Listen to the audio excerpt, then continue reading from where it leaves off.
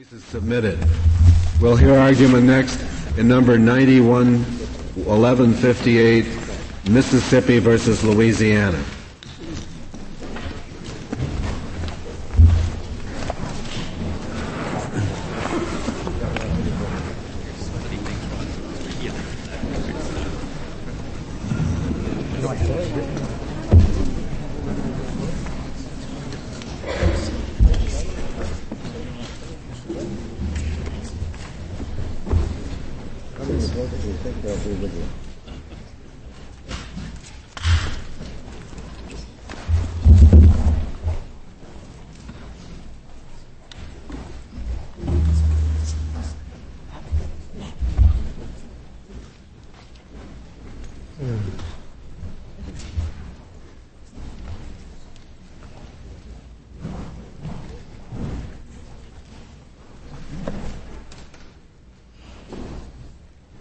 Mr. McCartney, you may proceed whenever you're ready. Mr. Chief Justice, and may it please the Court, this action involves the boundary between the states of Mississippi, Louisiana, and the private ownership of a body of land known as Stack Island, or Island number 94, patented by the United States as Mississippi land in 1881. The identity and physical location of this island, which is the only island at issue in this case, can be traced from ancient maps beginning in 1826 through aerial photographs beginning in 1932 through hydrographic, U.S. Hydrographic maps up to the present time. So the island, according to the evidence before the trial court, and as the trial court found, has been in existence at least since 1881 and can be identified today. Now, there is no substantial dispute with respect to the applicable boundary law. This court has many times said, even in controversies between Louisiana and Mississippi, that the Talweg, that's corrupted in Louisiana and Mississippi to Thalweg, of the Mississippi River forms the boundary between the states. And that boundary shifts with gradual shifts in the location. But if that's so, why is it that 1881 became the relevant date for the district court's inquiry? Why shouldn't it have been where the Thalweg was at the time the state was admitted to the Union? 1881 became the focal point of the controversy, Your Honor. There was no controverting evidence with respect to the documentary evidence showing the island as early as 1826. Well, that's why it became the center of the trial court's fact findings. Was it, and you contend that's the correct date to focus upon? No, the correct date, according to the rules of this court, would be the date the existence of the island, if it were present at the date the state was admitted to the Union, or at the date it was formed. Is that what you argued in the trial court? Yes, Your Honor. In the trial court, we offered all of this evidence and suggested. I know you offered it all, but was your theory in the trial court that the date of admission to the Union was the critical date, and that you tried to find out, as from the best evidence available, what the situation was at that point? The theory in the trial court focused on 1881 because of the controversy. But the evidence in the trial court and the finding of the trial court, the ultimate finding, is susceptible of the interpretation that the applicable state entry date can be, under the evidence of this case, the controlling date. But no, the principal focus of the argument in the trial court was the controversy in 1881 forward. Now, the second point relating to the boundary issue is the doctrine of acquiescence, also a fact-intensive doctrine. The trial court found, after a review of the conflicting evidence of the experts, that the Thalweg lay on the west side of the island, and thus, under the Thalweg rule, the island was Mississippi property. The trial court also found, based on extensive evidence, that if the trial court were wrong in that finding, that nevertheless the land were Mississippi land because of the doctrine of acquiescence. That is, of course, long assertion of dominion, control, and jurisdiction. So we had two basic ultimate fact findings. We had innumerable subsidiary fact findings. We then come to one of the two central points in this case, and that is the Fifth Circuit's exceeding the constraints of Rule 52 and according deference to the trial court's findings of fact. Mr. McCartney, would you clarify a couple of things for me with respect to what the Fifth Circuit did? I guess there were two basic questions. One, who owned the particular land? Was it the Houston Group or the state of Louisiana? The Correct. Second question is, was the land at issue located in Mississippi or Louisiana, right? Right. Now, did the Fifth Circuit, do you think, did its judgment have any effect on the ownership dispute as opposed to the state boundary question? Yes, it did, Your Honor. You think it did? Yes. Mm-hmm. The land was patented as Mississippi land, and the Fifth Circuit, the finding of the trial court was that it was the private ownership was in the Houston Group. Mm-hmm. That finding was reversed and rendered by the Fifth Circuit. Now, are you here representing the Houston Group or Mississippi? Both, Your Honor. Both. Yes. Mm-hmm.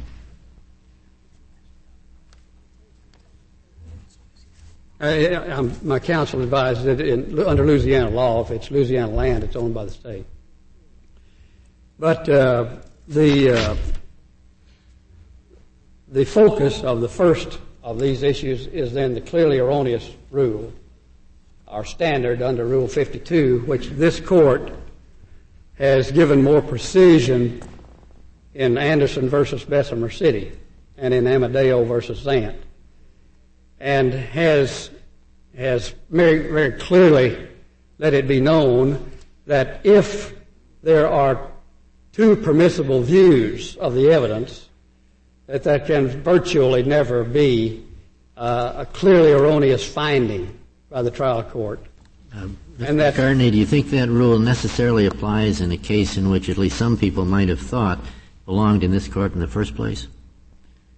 You know, we have original jurisdiction of controversies between two states. Yes. You suppose we might have a little broader authority to review the fact-finding that underlies a decision of such a controversy? Unquestionably, Your Honor. So that we may not be bound by the clearly erroneous standard. I would not agree with that. You think I would we are say bound that by as the case comes up through the appellate court route, that the appellate courts are bound by the erroneous standard. If the case comes to the Supreme Court by the original jurisdiction route, then this court has no constraints, but it is likewise obligated to make the fact findings required as a matter of its original jurisdiction. So I see a distinction between the standards of review under the clearly erroneous finding. Depending upon how it gets here, you say. But this one has gotten here not through original jurisdiction. Correct. And so you say we would be bound by what the district court found. Correct. If that you find from a review, of course, that the finding was, quote, plausible or was, quote, permissible. And just, if I may briefly address the court's attention to some of the evidence that clearly indicates that the trial court's findings were supported. Before you do that, would you clarify for us what if we think that only this court can determine the boundary dispute. This court and no other, that the district court could not decide that question. What do we do? If you do that, then we think that you can do one of two things. You can dismiss, in which there is no forum. Of course, this court has already considered that problem and made a contrary determination. But alternately, you could consider the findings of the trial court based on the record and treat them as the findings of a master that you might have appointed. Alternative of vacating any decision on the boundary, but then dealing separately with the question of who owns the land?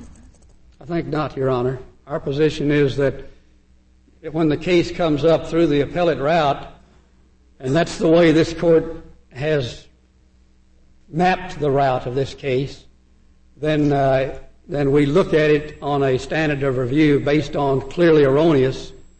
If the case comes up through the original jurisdiction route, you consider those facts yourself as a matter of original jurisdiction. Mr. McCarty, may I put the question, I don't know if Justice O'Connor had this in mind, but just a slightly different version of her question. Is it conceivable that the ruling on ownership is not dependent on the ruling on where the boundary is?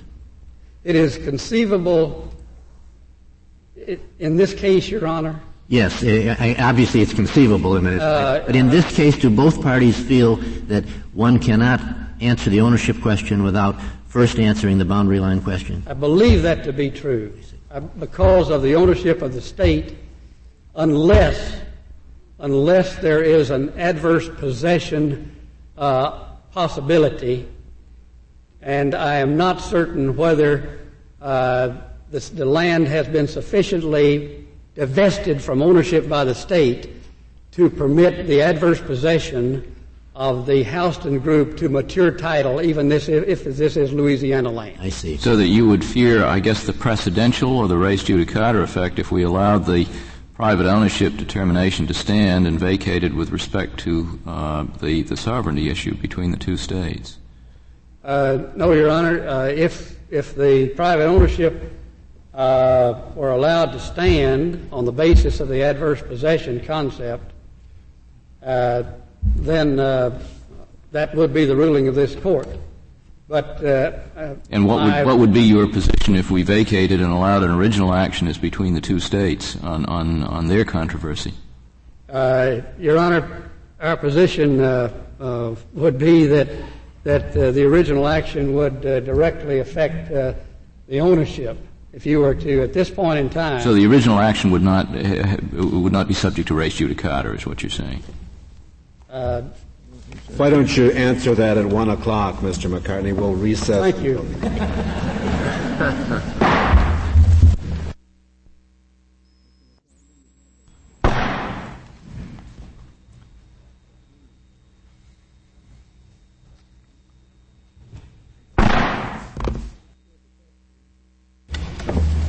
Mr. McCartney, you've had the lunch hour to think about Justice Souter's question. Let's proceed. What was the question? Would you repeat the question? As we understood the question, it was basically whether title and boundary were intertwined, and we believe that they are. That if this court were to decide boundary in Louisiana, that would directly affect title, although there is some because, Your Honor, I was going to say there's some uncertainty because of the Louisiana ownership of the islands, and as opposed to the fact that the private owners Houston have title from the United States, a patent from the United States. But the case was tried, and it appears to us that title and boundary fall together. Well, you still haven't told me why. Because the best answer I can give you is that if the land is in Louisiana, then we have no title out of Louisiana. And we may have a possessory right if the court were to find some fact. What do you mean you don't have any title out of Louisiana? precisely that, Your Honor. The title is out of the United States of covering Mississippi land. What difference would it make if it's in Louisiana? How would that cancel out your title from the United States? Well, that, Your Honor, is why I qualify to say it's not altogether clear, and that's what's not clear. Well, what's the argument that your title would be affected if it's in Louisiana? Because we could not mature a limitation title against sovereign Louisiana by possession and occupancy. Oh, you mean we would not have adverse record possession? title. Adverse possession? Yes, sir. Does Louisiana recognize the doctrine of accretion and avulsion?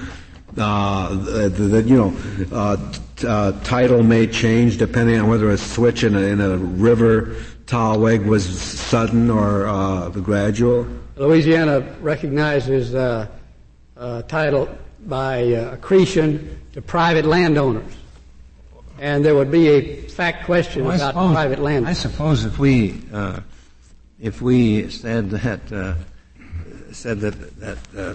title issue should have been that we have exclusive jurisdiction to decide the boundary issue, and couldn't we, if we decided it that way, couldn't we remand to the courts below to decide whether or not the fact that we took the boundary issue here can be disassociated with the title issue? Yes.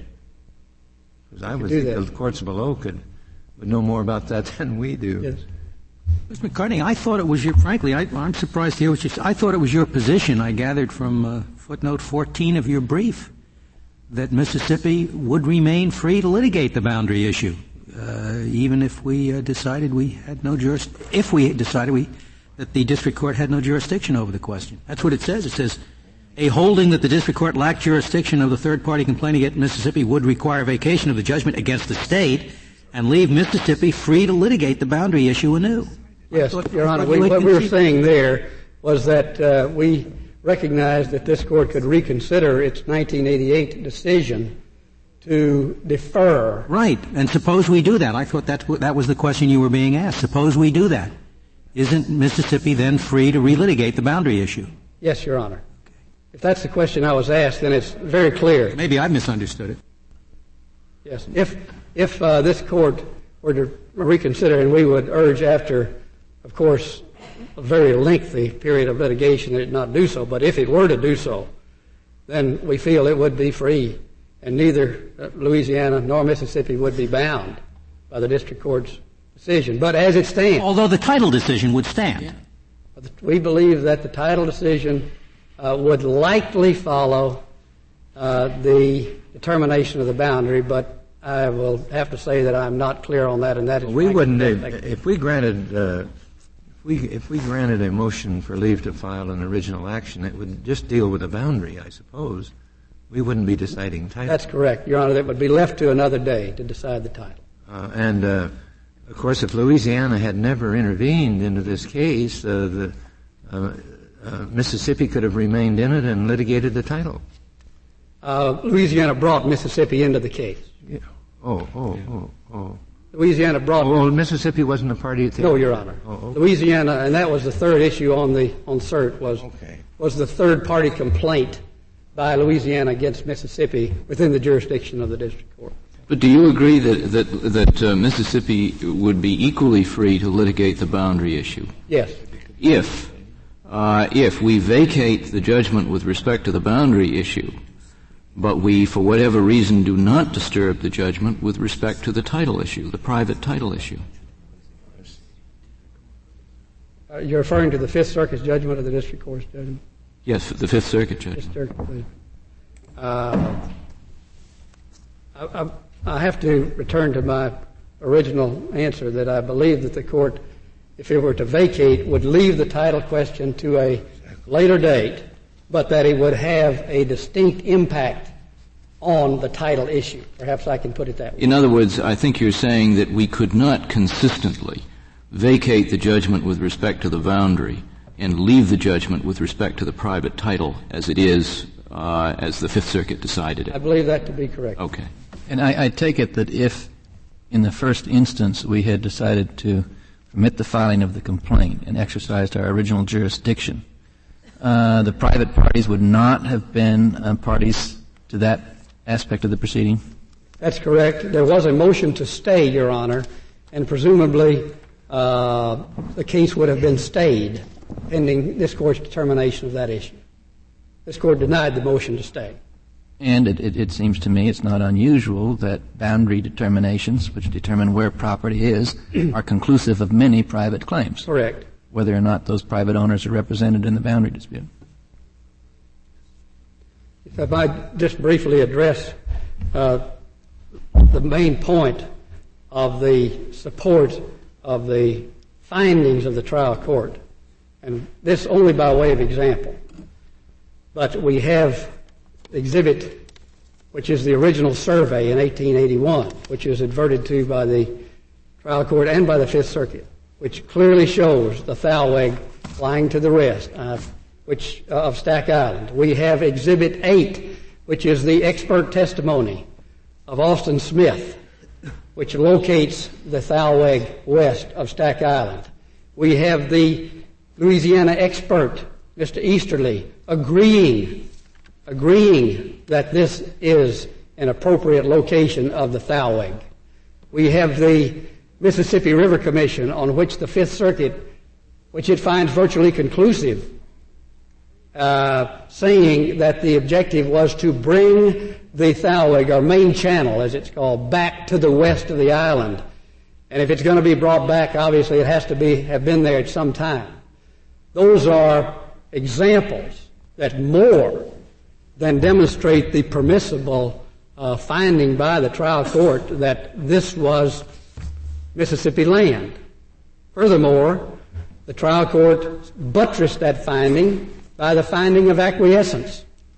And it made the ultimate finding very clearly that if it was wrong with respect to the Thalweg, it was right with respect to acquiescence, because there had been taxation by Mississippi since 1889, no taxation by Louisiana.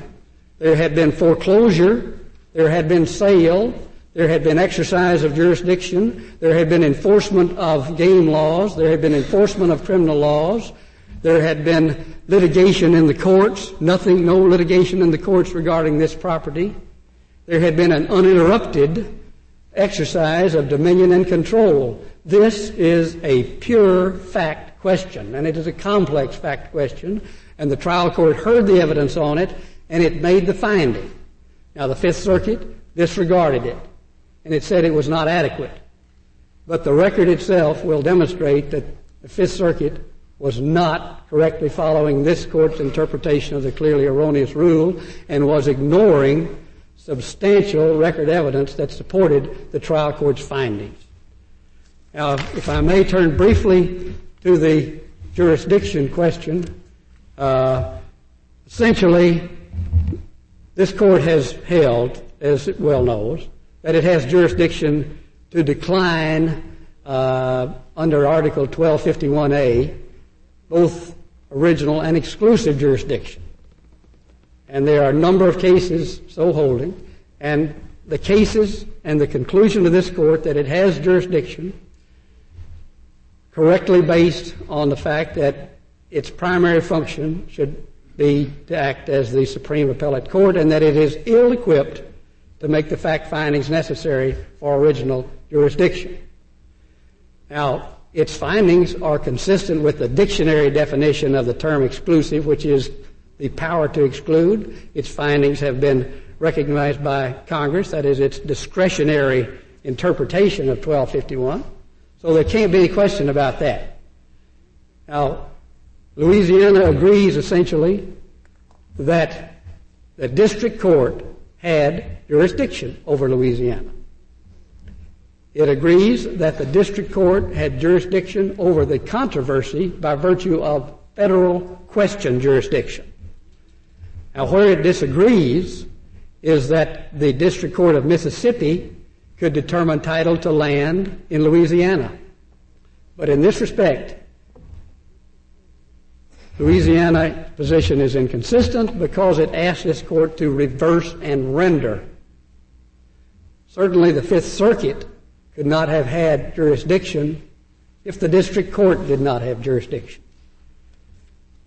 McCartney, is your position on the jurisdictional point that you're asserting, is that the position of both the private clients you represent and also of the state of Mississippi? It is, Your Honor. Mississippi acknowledges that the court had jurisdiction over it for purposes of the boundary dispute? It does, Your Honor. It entered the fray in the district court, and our position is that the District Court of Mississippi, having federal question jurisdiction, had the power to decide the federal question that gave it the jurisdiction. And that Mississippi's position that a hard and fast exception to the discretion rule regarding boundary is not well taken. I would like to reserve... Mr. McCartney, before you reserve, what you've just told me is again contrary to what your brief says. The footnote 14 of your brief says that Mississippi believes that what it said in 1988 as to the jurisdiction of the district court to determine the boundary dispute was correct, and it adheres to that position now. Does it adhere to that now, or doesn't it adhere? Yes, Your Honor. Mississippi didn't oppose jurisdiction in this court. Mississippi said this court should defer to the jurisdiction of the Mississippi District Court, and it adheres to that position now. And if I may reserve the rest of my time. Thank you, Mr. McCartney. Mr. Kaiser, we'll hear from you. Mr. Chief Justice, and may it please the Court, the facts in this case and the law do not favor the petitioners. The facts and the law are with Louisiana and the Louisiana residents. The case is one which, ironically, we believe now has its origin in the erroneous acts of a map maker some 20 or 30 years ago who put a dotted line on a map somewhere with the Geological Survey that said indefinite boundary, and it's on the Louisiana bank. And seeing the indefinite boundary, the petitioners got the idea that they could move across the Mississippi River and claim land which is within the radiating sections in Louisiana patented out by Louisiana to Louisiana riparians. I have two exhibits I'd like to show you. The first is Louisiana Exhibit 1, which is a 1970 U.S. Geological Survey map, which does indeed have the dotted line showing an indefinite boundary. Is that a duplicate of something we have in the appendix? Yes, Justice O'Connor, that's on page 136. It's Louisiana Exhibit 1A from the trial court. The indefinite boundary runs along inland, actually, of the Louisiana bank. The island which petitioners were patented in 1888, based on an 1881 survey, is a 117-acre island, shown here near the east bank of the river in black. That island eroded downstream in a south... Shown in black? Yes, sir, right here. It's a little bitty figure. So with a black outline? With a black outline, yes, sir. The island eroded south and southwesterly and eventually moved toward the Louisiana bank. At the same time, the Louisiana bank was being scoured westerly by the river in a slight migration of the river into the Louisiana bank. Did it ever wash away completely, or did this sort of land mass just slowly move? Our expert calculated that, and it's a very difficult thing to see because there are two competing notions about that. But our expert, Hadley Harrison, held that, in fact, the remnants of what were Stack Island some mile or two to the east against Mississippi had completely eroded away by the time the Louisiana riparian section started rebuilding through the accretionary process. And was there contrary testimony? In other words, was there evidence on that score from which the trial judge could have gone either way? No, there was no contrary testimony. The trial judge simply concluded that 8 miles of accretion from above Lake Providence to below the corner in the reach of the river, thousands of acres, was really no more than the original 117-acre Stack Island, less erosion plus accretion. But he failed to consider, although all the maps show, that the accretion, which filled up the Louisiana bank, simply restored the radiating sections which Louisiana patented out of its state land office over 100 years ago. So the trial judge's theory, like the petitioner's, was an island can move laterally across the river and grow and become a part of the bank in Louisiana, ergo it's still an island, or once was, and those remnants belong to the petitioners. Is there any clear law on the application of the Thalweg Island exception in an instance in which the original island disappears, as you claim this one did? First of all, I have never found a case quite like this. I've never heard of one like this, and I have researched diligently trying to find a similar example and never have. It's not your usual avulsion case. The river never left its banks or bed. It never cut a new bed, never cut through, never left a cut-off loop. It simply migrated a little bit to the west and then came back to center position again. It's a unique case in that instance. Also in this LA1, we see a frozen thaw wedge to the east of Stack Island. Mr. Kaiser, I think that word is pronounced Talweg. I know it has been pronounced Thalweg by everybody who's spoken. I've checked it in a couple dictionaries. It's based on the old German word Thal, which is the word for valley, and that's pronounced Tal, I think, not Thal. You're correct, Mr. Chief Justice, and my friends think I'm being uppity when I say that. And I was I was here in the number 9 case, the Louisiana Tidelands case, and the number 36 case and the number 86 case, and I've seen that word before, but I am reluctant to say Thalweg. This is another map exhibit which is for illustrative purposes. It shows the colors a little bit more vividly. The river is quite clearly blue. The outline of the 1881 location of the island is in yellow.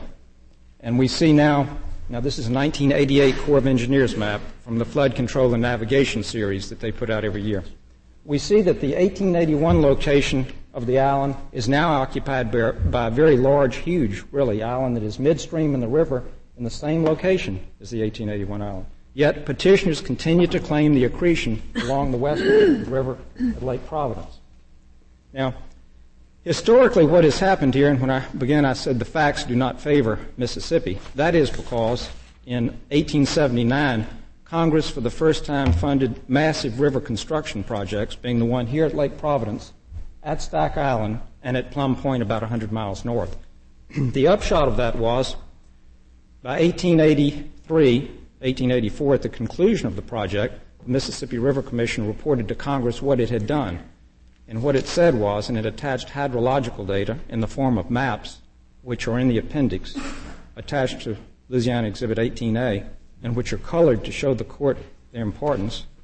The Mississippi River Commission reported to Congress that the east chute channel of the Mississippi River carried the main channel of the river in December of 1881. It was scouring the Mississippi bank. It was threatening to erode the bank. The Mississippi River Commission saw as its chief purpose here the object of training the river away from Mississippi to keep it from eroding the bank.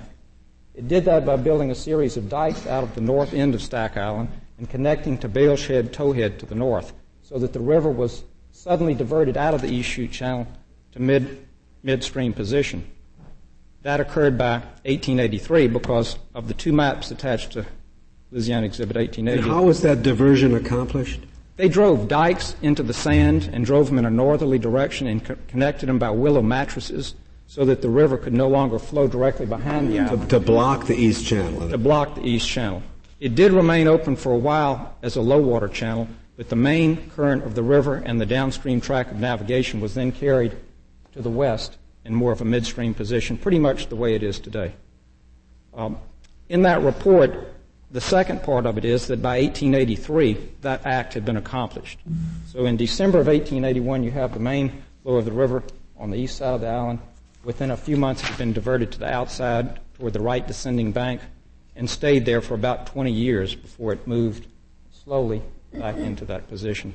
And it stayed to the east of the island until the 1970s, at which time, as you see from the 1988 map, the Corps got more heavily involved in construction projects, built dikes all along the east side and revetments all along the west side, and has captured a substantial amount of sediment to train the river into a center flow position and to keep it from ambulatory movement back and forth between the east and west banks.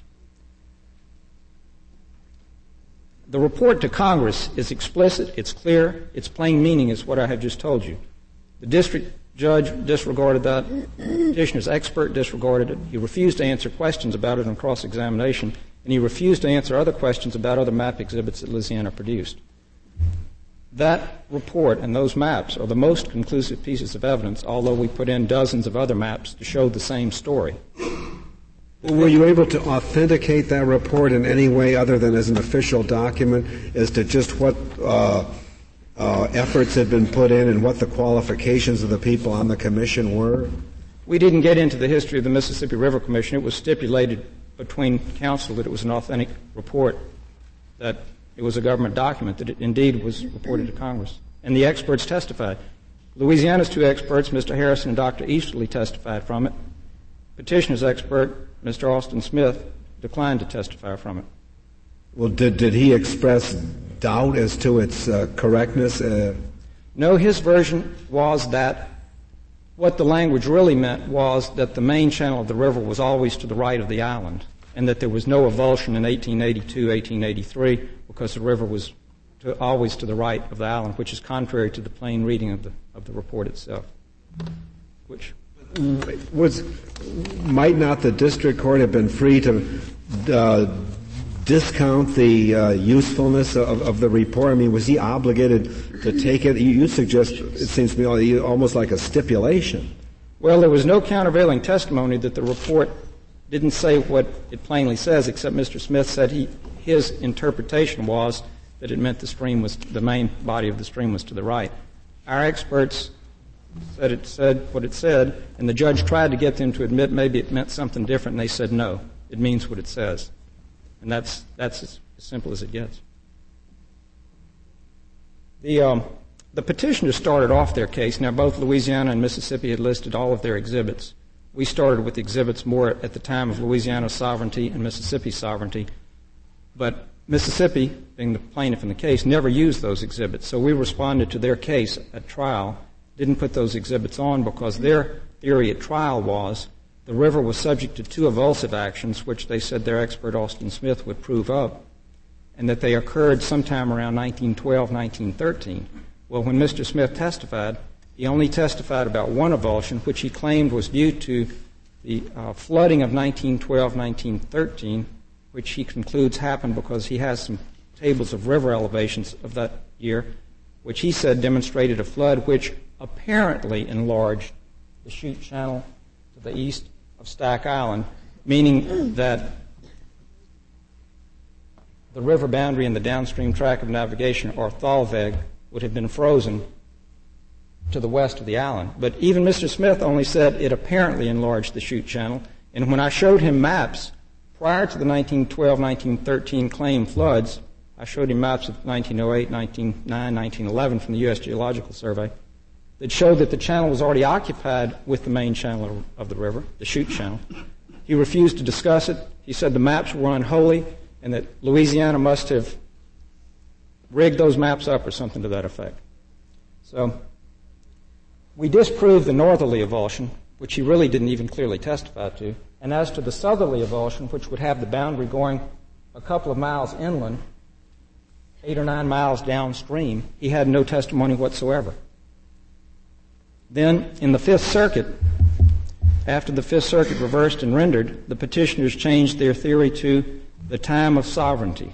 Certainly the Fifth Circuit was in error in using the 1881-1882 avulsion caused by the Mississippi River Commission. The Fifth Circuit should have looked to much earlier periods of time. In our briefing, we have pointed out that in all other periods of time, Stack Island didn't exist at the claimed relevant time, the time of sovereignty of either state, or at any later time until right up just prior to the Mississippi River construction program. The cause being in this reach of the river, although the alignment is relatively straight, it's a reach of the river that stores sediments from upstream, and you can see even now there's substantial amounts of sediment stored.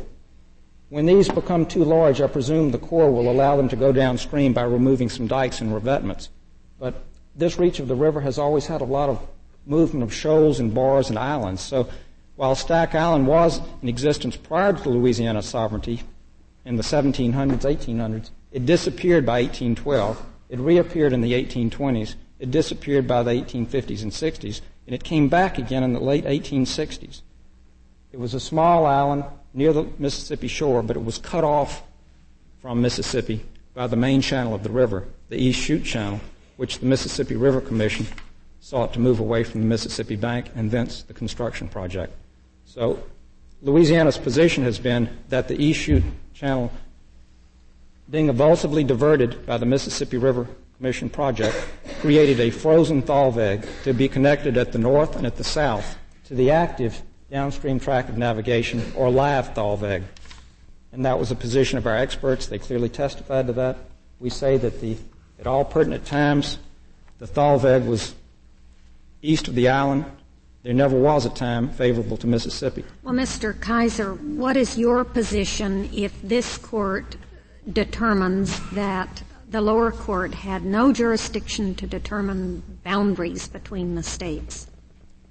I must reluctantly admit that the district court did have jurisdiction. I didn't like it. I told the court that we might not agree with you. If you hold that the district court had no jurisdiction, yes, you must hear the case and decide it yourself. Well, what about the boundary, the title dispute? The boundary must be decided in the first instance because petitioners are claiming riparian sections of land which have historically been in Louisiana in a different land district than the Mississippi land district. That's the ultimate question, and that's why we intervened, because Mississippi people had sued Louisiana riparians and a state agency on the West Bank claiming adverse possession. What is the basis upon which you conceded that the district court had jurisdiction? On what theory?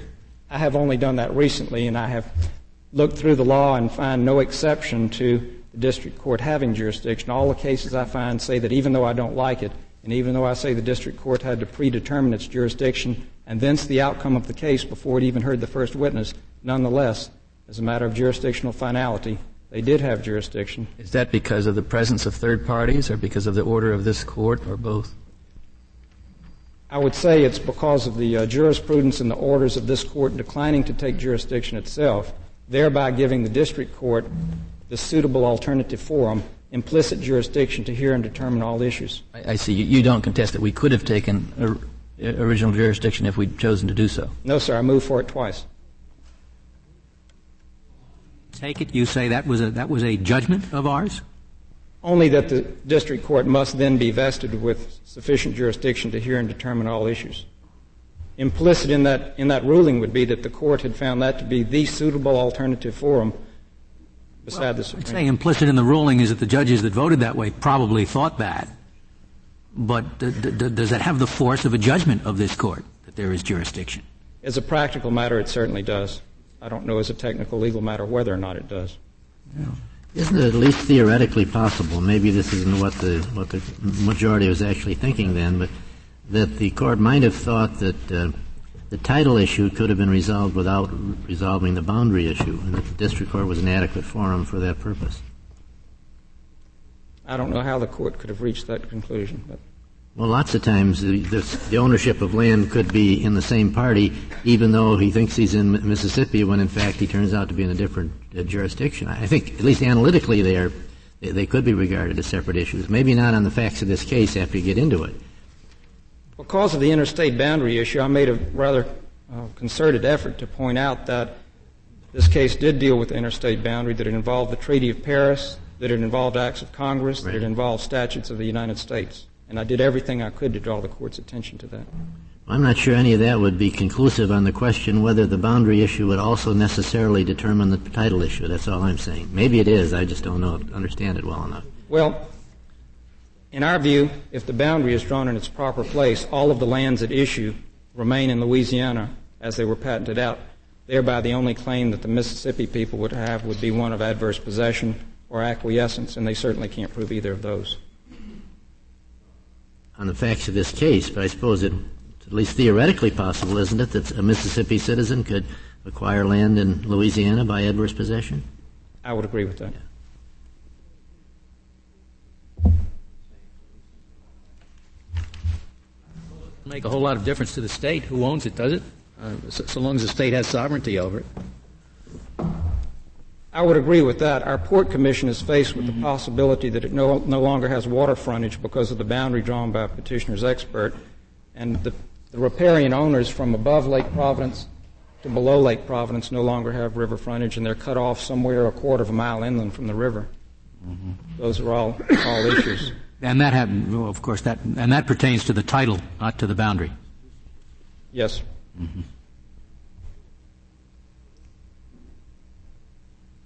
Are you going to address the acquiescence aspect of this case? I certainly could. I hadn't intended to. The greater preponderance of all witness evidence and all documentary evidence was with Louisiana, simply because the Louisiana riparians have lived on the Louisiana side of the river and gone to the water's edge since the time of their titles.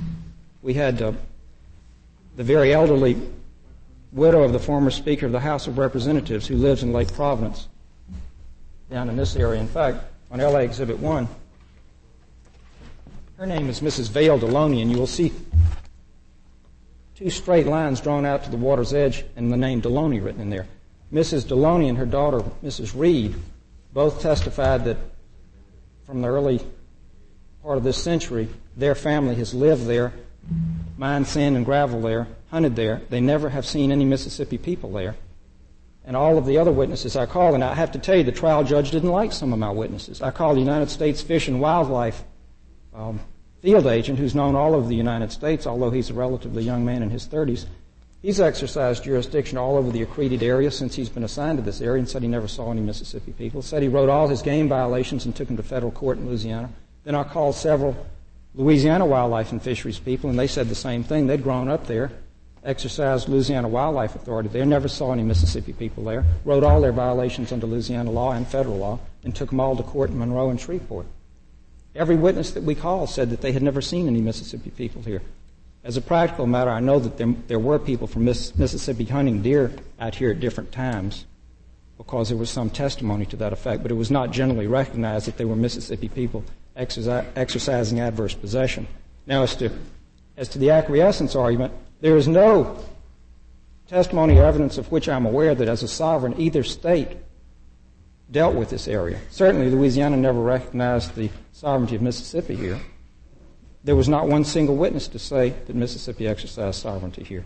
We had such colorful witnesses as Jelly Higgins and Horsefly Higgins for the petitioners, who were their main witnesses. Now, Jelly and Horsefly said there were acts of adverse possession out here, but I didn't think it was good, strong evidence myself, and I pointed that out to the court. And I have to say, whenever you have a serious case in federal court, if those are your strongest witnesses, you've got a problem. And that's my view of acquiescence. Are there any questions? Thank you. Thank you, Mr. Kaiser. Mr. McCartney, you have 4 minutes remaining. Thank you. First, as the court can see, this is a case that is highly fact-intensive. There is dispute. We dispute what Mr. Kaiser has represented to the court as the facts. Obviously, we can't get into the entire record. The trial court did. The nature of the case is such as to validate this court's exercise of its right of discretion to let the facts be heard by the trial court. Secondly, as I pointed out to begin with, Stack Island can be traced as a separate body of land from 1826 to date by maps, aerial photographs, and surveys. There was a controversy before the trial court regarding the disappearance of the island. The trial court made a specific fact finding that this island, which has migrated from the Mississippi shore southwesterly to the Louisiana shore, is the same identical island that existed during the 19th century. And that fact finding is fully supported by the record. So, what was there specific testimony on your behalf that the original island had not disappeared and reappeared, but had enjoyed a continuity, a physical continuity throughout? At the Joint Appendix, page 98 and 99, our expert witness so testifies that the island has never disappeared. It says, in place in 1988 and remained in place throughout the entire period and is still there today. So there was certainly evidence on which the district court could have rendered its fact finding. And with respect, we submit that this is not an accretion case at all. This is a case of an island that has migrated from one point to another. Migration out of its original location does not constitute disappearance. We have the same body of land. We have facts to support that finding. That finding was not clearly erroneous. Thank you.